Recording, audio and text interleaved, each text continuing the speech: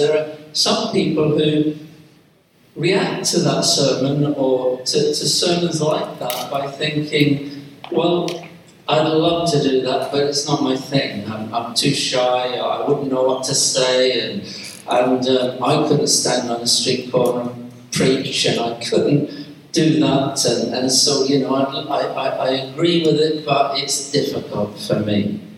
And so I just want to kind of respond to that, if I might, just for about 5 minutes, and just tell you a way in which I have found opportunities to talk to people about Jesus without it being stressful. Now, one of my favourite verses is in 1 Peter 3:15. This isn't the sermon, by the way. Sorry, that's going to be a bit longer. But in 1 Peter 3:15, he says this: "But in your hearts revere Christ as Lord. Always be prepared to give an answer to everyone who asks you to give a reason for the hope that you have." I believe that as Christians, if we're not too bold in sharing our gospel, one of the good things we can do is pray for what we used to call years ago divine appointments. Do you know what I mean by that? Divine opportunities, God-given opportunities to share the gospel where it just flows naturally and easily. And I want to just share a couple that come to mind that I've had. Is I've made it my policy over the years to pray for divine opportunities, because it can't always be good at witnessing, but when we get these divine opportunities, it's a lot easier. I remember a few years ago when I was in hospital. I was only for about 4 days for something fairly minor, but I was in a room with four men, including me. Next to me there was a young guy about 30 who had been rushed in with appendix about to burst and been taken immediately down and had his appendix removed. An extraordinary young man. He was just coming round from the anaesthetic, propped himself up, and the nurse said, "Can I get you anything?" And he said, "I'll have a ham or cheese sandwich, please." So she went and got my cheese sandwich, and there he was, with his eyes only just open, eating a cheese sandwich. I just don't know how he managed that. But there was him. Opposite me was a man in about 40s that worked on a building site, and then in the other bed, a man in his 80s who was not too well either. And I always took a Bible in whenever I'd been in hospital, not the big study Bible I bring to church, but a smaller Bible, and I always used to leave it on top of my locker. Well, about 10:30 at night, we were still awake, although we probably shouldn't have been. This young male nurse came in and sat on the end of my bed, and he said, "Hope you don't mind, but can I ask you some questions?" And so I said, "Yeah, by all means." Imagine thinking it was to do with why I was in there. And he said, "How can I know for sure I'm a Christian?" He said, "How can I know I'm going to heaven? How can I know that my sins are forgiven?" Just like that, one question after the other. And there I was, it was just a divine appointment. I was able to share with him quite simply the gospel about the cross and about giving our lives to Jesus. And not only that, not only was he listening, but the other 3 guys in the room I could tell they were listening as well. So, it's just a divine appointment. Another one that comes to mind is I went to visit a couple, an elderly couple, I say elderly, about my age. Now I forget I'm getting on a bit as well. And the wife came to church, but the husband didn't. And his name was Fred. And while I was there, I noticed a sort of glass cabinet with lots of small trophies in it. And so I said, "What are the trophies for and who won them?" And so Fred said rather sheepishly, "Well, I won them. I used to play in the snooker league." And he said, "They're all the trophies I won." He said, but as you can see, I've got really bad arthritis now, and I can't play anymore, and nobody wants to play with me now, as I'm not so good as I was. And I said, well, I'll give you a game of snooker occasionally if you like. And he was a retired traffic warden, and he was still a member of the police social club. And on top of the police station in Bath was a big room where the canteen was in one part and a big full-size snooker table in the other. So every Monday afternoon, as Jean and I took Mondays off, while Jean was getting the children from the school, I used to go up there with Fred and play snooker.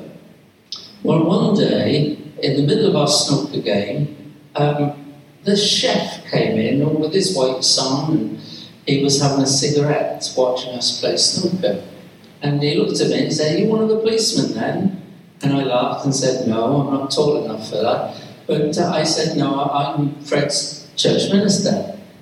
And he stood there and he just said to me, "I wish I had faith. I don't know how to have faith. I'd love to have faith and believe in God, but I don't know how." And there in the snooker hall, I stopped the game. I was just able to share the gospel. It was quite simple and natural. And not only was the chef listening, but Fred was listening. And shortly after that, Fred started coming to church, and when we had an evangelist a little after that, he gave his life to Christ. Just a couple of many little incidents like that what I call divine appointments. And it doesn't take a lot of boldness or a lot of courage or a lot of skill just to tell what Jesus did and how we became Christians. But you need to pray for divine appointments. If you feel, I could never kind of stand on a street corner or preach the gospel, you can talk to people. You do it all every day. So pray for divine appointments. So when I preached the gospel last week, it wasn't to kind of make you feel guilty, it was to encourage you that we need to get the gospel out there. And if you can't, with courage, do it like a preacher does, then nevertheless you can pray, Lord, give me someone to talk to that this week maybe, that I can share the truth of the gospel with. Now I have to say, just before you think, oh, I'm really good at this, there are many times, I'll be absolutely honest, when God has given me divine appointments and I've blown it. I've been too timid to take them, or I've just kind of missed it. And that's going to happen to you sometimes, and if it does, don't feel guilty about it, because that's part of our humanity and our frailness. But pray for divine appointments. If you felt after my sermon last week that, well, I'd love to do that, but I can't. Yes, you can. Pray for those. If you have a Bible, will you turn to the book of Hebrews, chapter 10, please.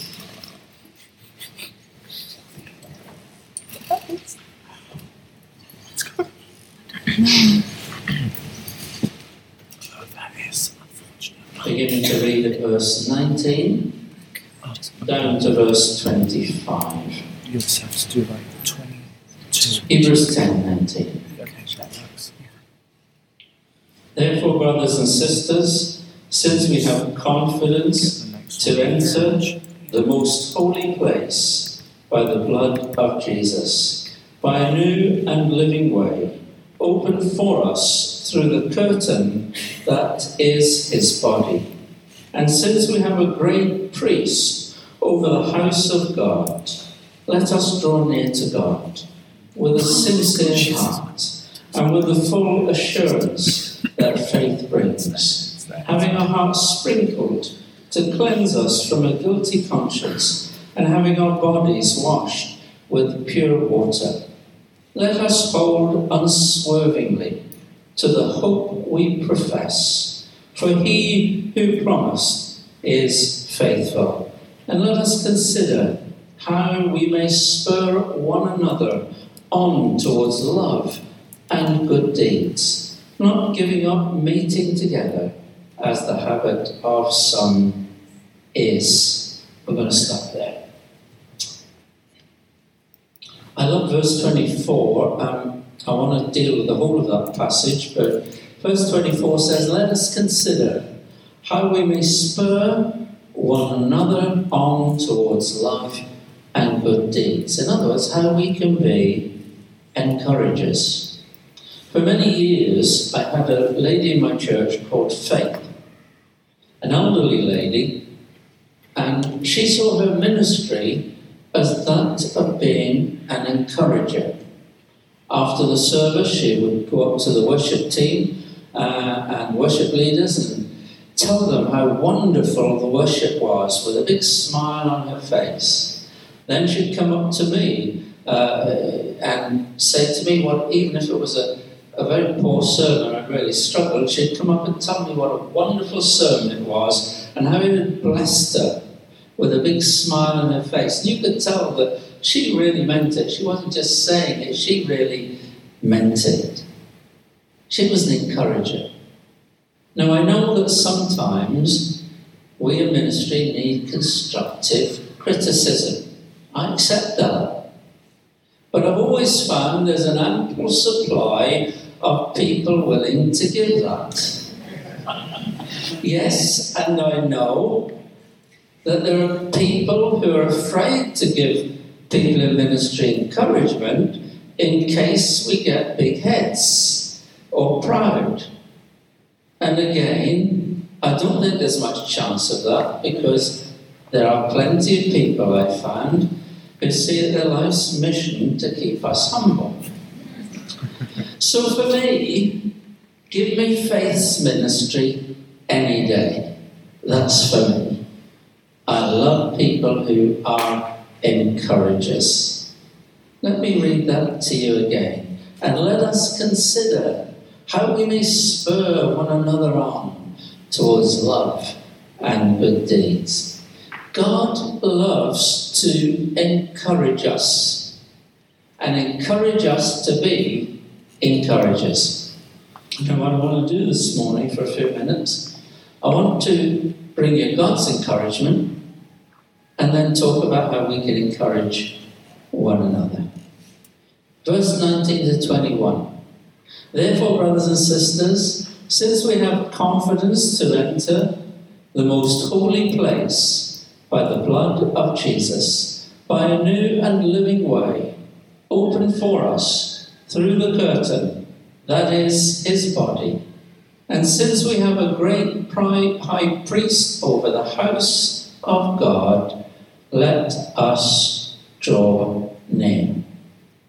Access to God is available directly through the Lord Jesus Christ to anyone who believes.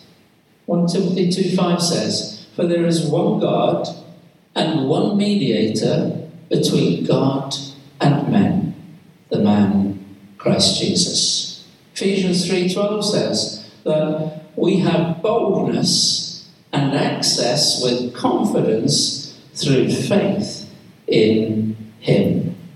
The writer to the letter, we don't know who that was, tells us he is writing who he's writing to. He calls them brethren. After the resurrection of Jesus, the Lord spoke in Matthew 28:10 to the disciples as my brethren. Hebrews 2:11 says, he is not ashamed to call them, that's us, brethren. We as born-again believers, the saints of God, are brothers and sisters with Christ in God's family, or as verse 21 puts it, in the house of God.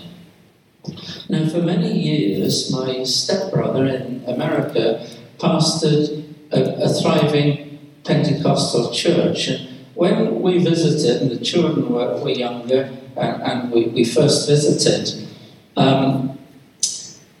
they felt it was rather quaint, because in their church, they didn't refer to people by their first names. We were Brother Townsend, and my wife was Sister Townsend, and so on.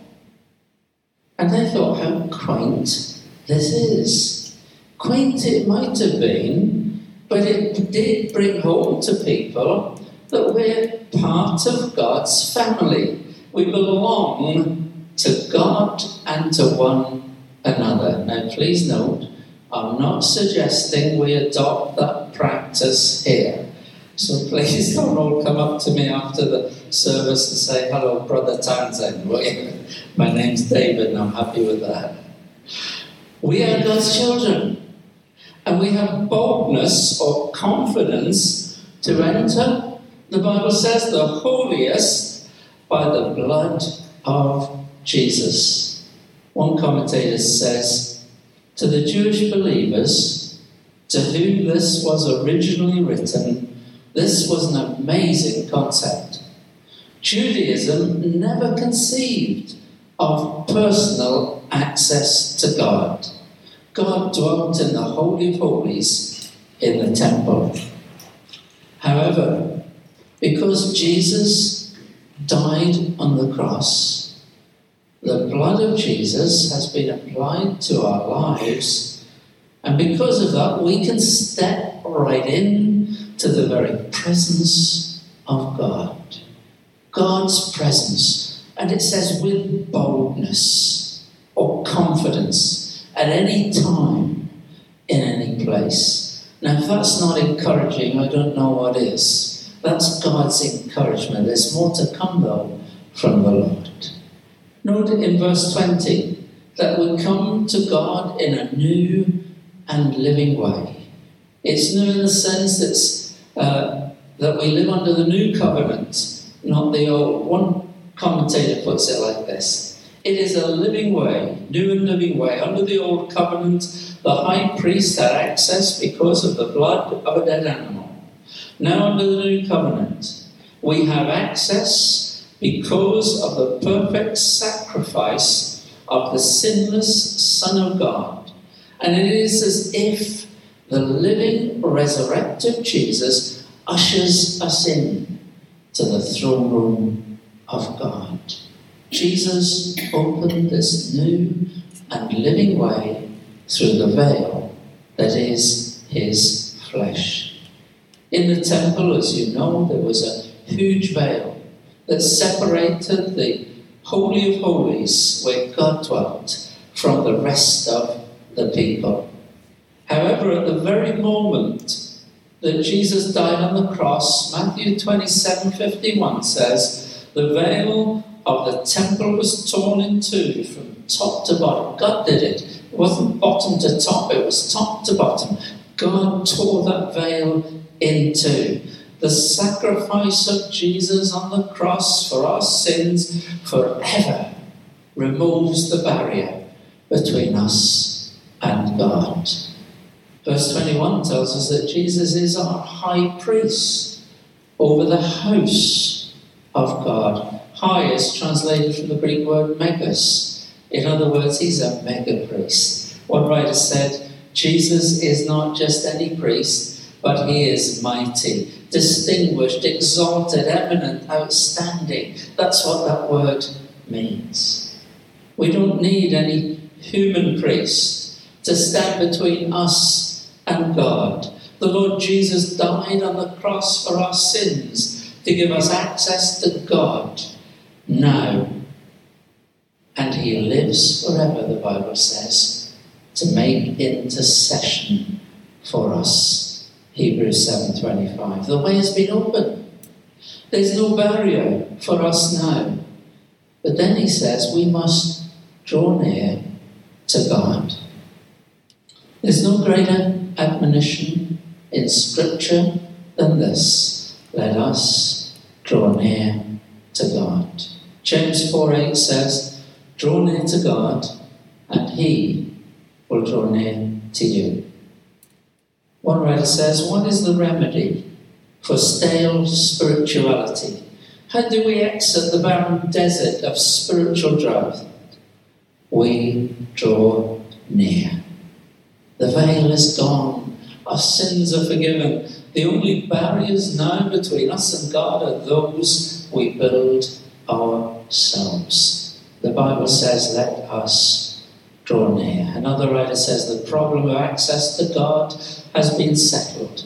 The problem of a perfect high priest has been settled. The problem of our moral and spiritual condition has been settled. All the barriers are gone. So what hinders us? The encouragement to draw near would not have been given unless it was necessary. These Christians, these Hebrew Christians, had a problem drawing near. They were discouraged. And they were keeping the distance. They may have thought they had many problems. They had persecution for sure.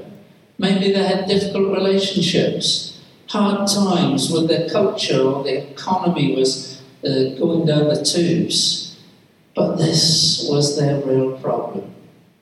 They had lost their intimate relationship with Jesus. Nothing else was going right because of that. You may have many problems this morning, but the answer to them all begins here. Draw near to God. Verse 22 gives us 3 criteria for drawing near to God. The first one says we draw near with a true heart. A true heart is sincere, genuine, without hypocrisy, willing to hear and obey. Deuteronomy 4:29 says, "You will seek the Lord your God, and you will find him if you seek him with all your heart and with all your soul." One writer says, every Sunday, many hundreds of thousands of people file into churches around the world. They sing the songs, they give their offerings, they hear the sermons. They file out only to return next week to do the same thing all over again. For many, this is a mere habit and routine.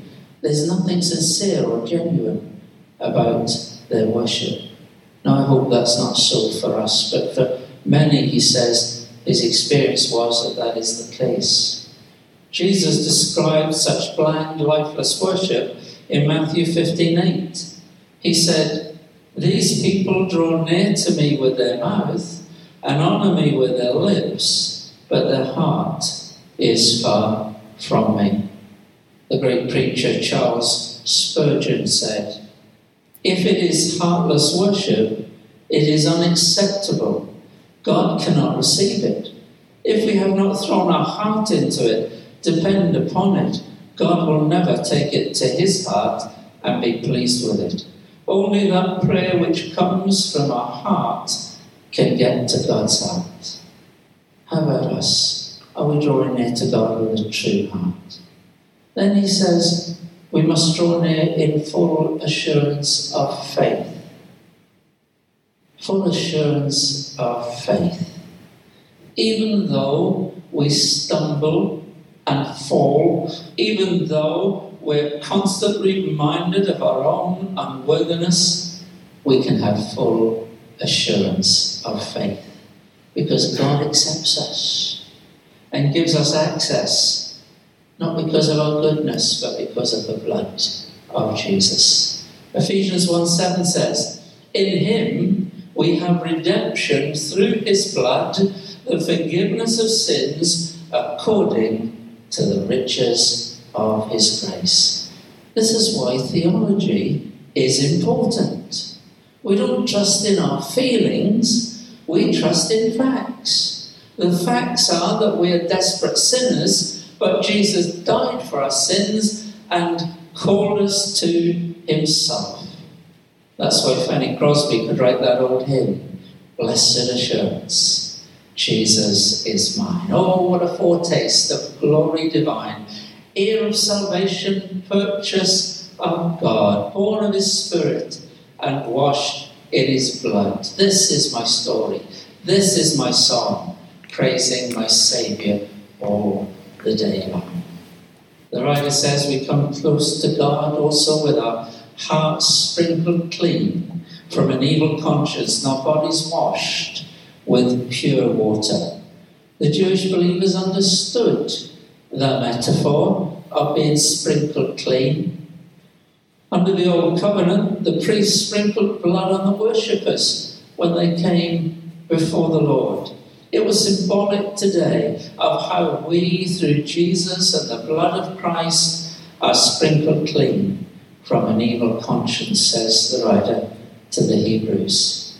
When we believed on Jesus, he forgave all our sin. He freed us from guilt. Our position in Christ this morning is we are clean.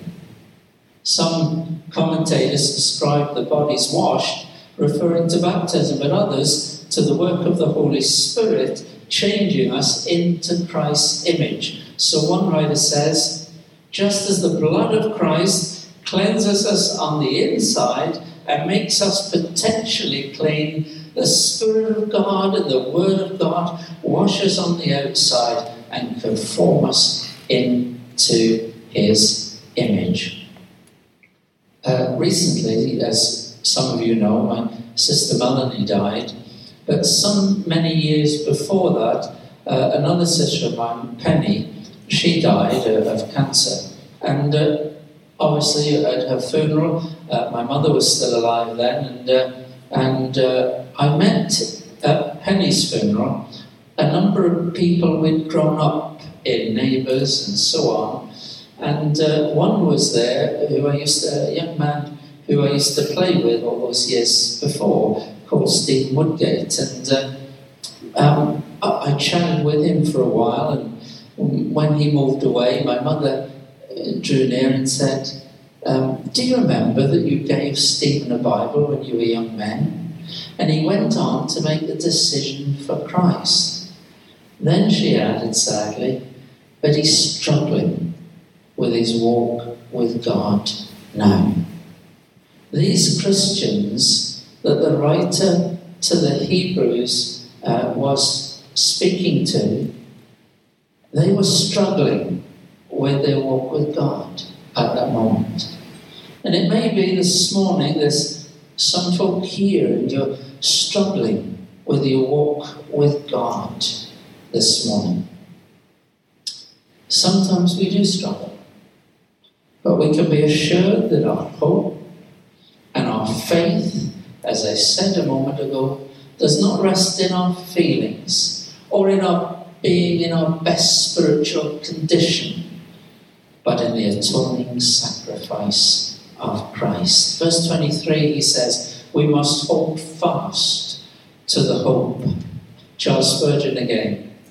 That exhortation, let us hold fast, might well be written on the cover of every Christian's Bible. We live in such a changing age. We need all to be exhorted, to be rooted and grounded, confirmed and established in the truth. Guthrie, commenting on this verse, we must hold fast to the hope, says, without wavering, and I think it's how the Authorized Version renders it.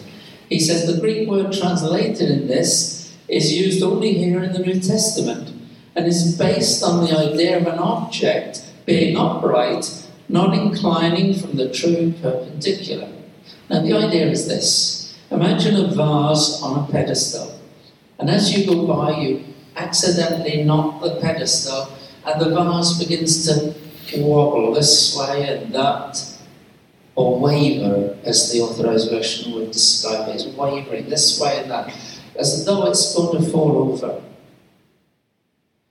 But here he said, when we hold fast through faith, it's set upright again. One writer says, we all engage in wavering from time to time. We all have our fears, we all have our moments of doubt and despair. We all have times when we wonder if God really cares, if he really loves us, if he's ever going to deliver us. But we must not keep feeding our doubts and fears. To be encouraged, we've got to take a fresh grip on the confession of our hope. How can we be sure of our faith? How can we be so sure of our confession? How can we be certain of the Bible? This verse gives the answer. It says, for he who promised is faithful. You can look back in history and see the tremendous promises that God has kept, that he made. And some of us who've been Christians a long time, we can look back in our own lives and be encouraged. But the many times we prayed and God had answered, or He's given us a promise we've held on to, and He's fulfilled it. God is faithful.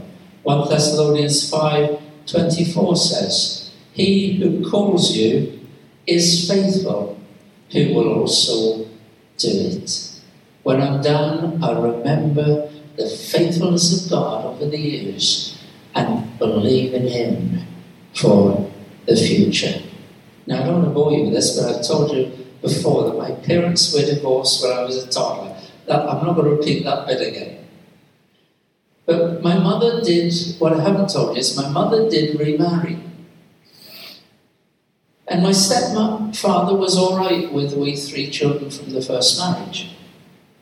But he never treated us as his children, and he never behaved towards us as a father.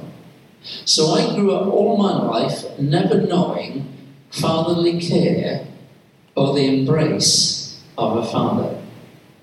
But something happened. When I was 9 or 10 years old, I can't remember exactly, I had a dog that I felt the world of, and it got sick and it died. And I was really upset by that.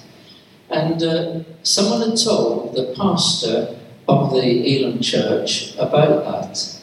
And one day when I was coming home from school, it just so happened as I turned the corner, the pastor of the Elam church and his wife were coming the other way. And he stopped me there in the street and he said, I'm so sorry, or something like that. He talked to me about how sorry he was that I'd lost my dog and was upset. Then I remember it distinctly. He was a tall man and he gathered me in this tight embrace and just held me there for a long time. Now, as I said, I can't remember the words he spoke to me, but I've never forgotten that embrace, that fatherly, loving embrace. And I want to say to you this morning, perhaps it's not the words that I'm speaking that you'll remember. But if you draw near to God, then He wants to just throw His arms around you and embrace you with His love and His care. And just say to you, all is okay. I've got you. That's what He wants to do. And let us consider, verse 23 says, this is the last part, and I'm concluding with this. Let us consider how we may spur one another on towards love and good deeds. Christians, we live in a sphere of 2 relationships, a vertical and horizontal. Vertically with God and horizontally with others. So both are important. One writer said, God designed you to relate to other believers. That's one of the purposes of the church. The first 2 points in this scripture, he goes on to say, are about receiving encouragement from God.